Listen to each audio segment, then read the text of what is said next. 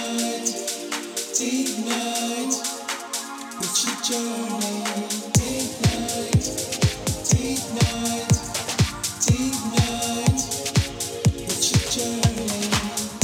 everyone, welcome back. I am your host, Ebony, and welcome to another episode of Date Night with Cancer, a podcast all about my fights, my struggles after being diagnosed with breast cancer. On today's topics, we'll discuss my experience with chemotherapy and the side effects and everything that follows. So thank you for listening. Here we go.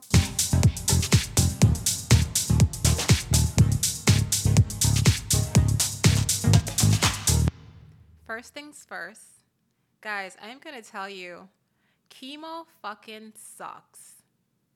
It's the worst thing ever. I'm not going to sugarcoat it. It's the worst.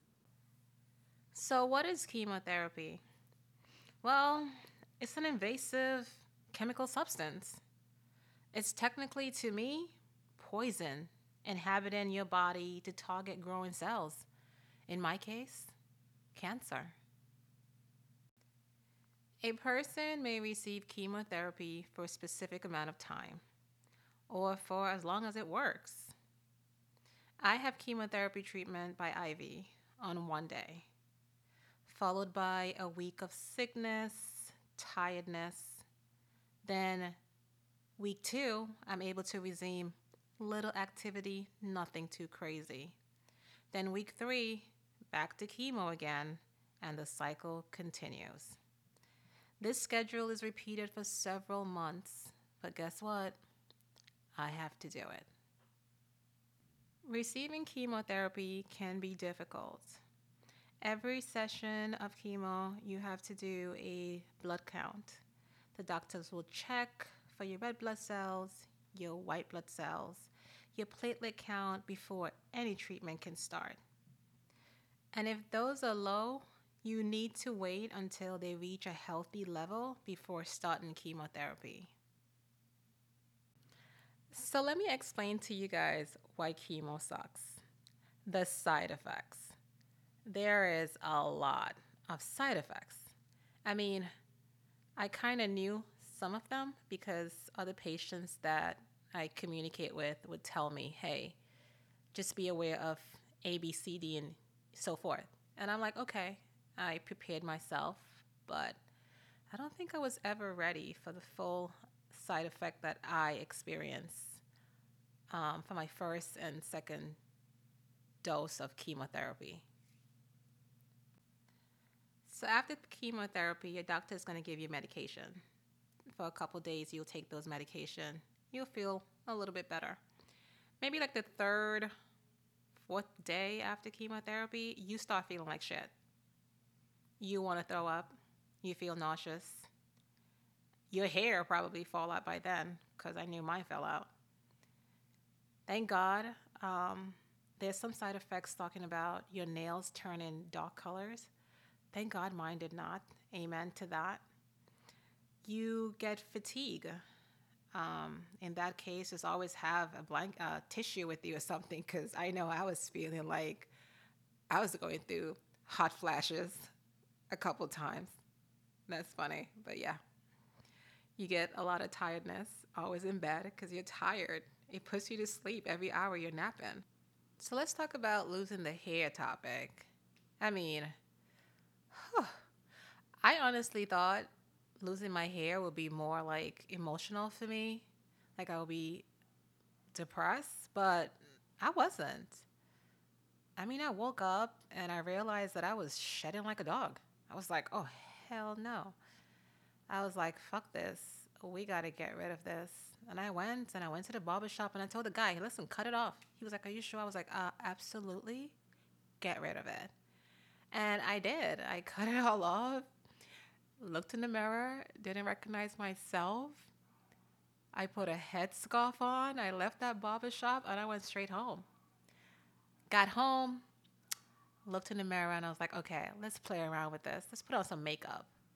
And honestly, I looked fabulous. I was confident. I didn't feel any sort of way. I felt great. So The losing your hair process, it's not as bad as you think. It's actually made me feel like more of a woman, confident woman. Hello. A loss of appetite. That's another one. For me, not really. I think I basically ate everything. Um, Carbs I love though. For some reason, bread, spaghetti. Oh, I crave those, and tuna fish. I crave tuna fish too. But my appetite didn't change. But a lot of people that I spoke with before said sometimes you don't have the appetite for food. Luckily, in my situation, food was still calling my name. I ate everything. Thank God. However, one thing that did change is that your mind, even your stomach, didn't tell you that you were hungry. So I had to set a timer on my phone like every 3 hours to remind me to eat because your body never tells you, hey, you're hungry, or your mind just go blank. So you have to do that. That's one thing I realized with the appetite. Timer is everything. Also, the diarrhea. Okay, let's talk about the diarrhea. No, I did not have that issue. Everything was normal for me, but side effects says you might have diarrhea here and there. I'm not saying that maybe later on it will happen. Right now, I'm still in the beginning stage of my chemotherapy, so right now my body is okay. So maybe my next podcast will be like, hey guys, guess what? Now I have diarrhea. Who knows? But for now, we're good. Let's talk about the chemo brain. The chemo brain is real. When I say chemo brain, is that you forget a lot of things. I could be having a conversation with you and I will go blank and I'll forget what I'm trying to say or what I was thinking before. So that's something new that I have to really get used to, but it's not as bad. It's just like here and there, you might forget a word or two, or just forget an exact topic, but then like 5 minutes, it comes back to you. And you're like, oh yeah, I wanted to say this, and then that'll be it. So yeah, chemo brain is the real shit. So another thing is the sunlight.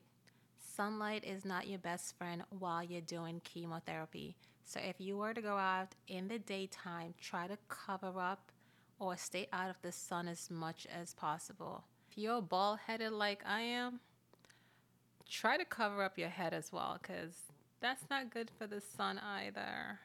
Those are some of my side effects and my experience doing chemotherapy. It's only been 2 sessions. I will have my third session coming up shortly.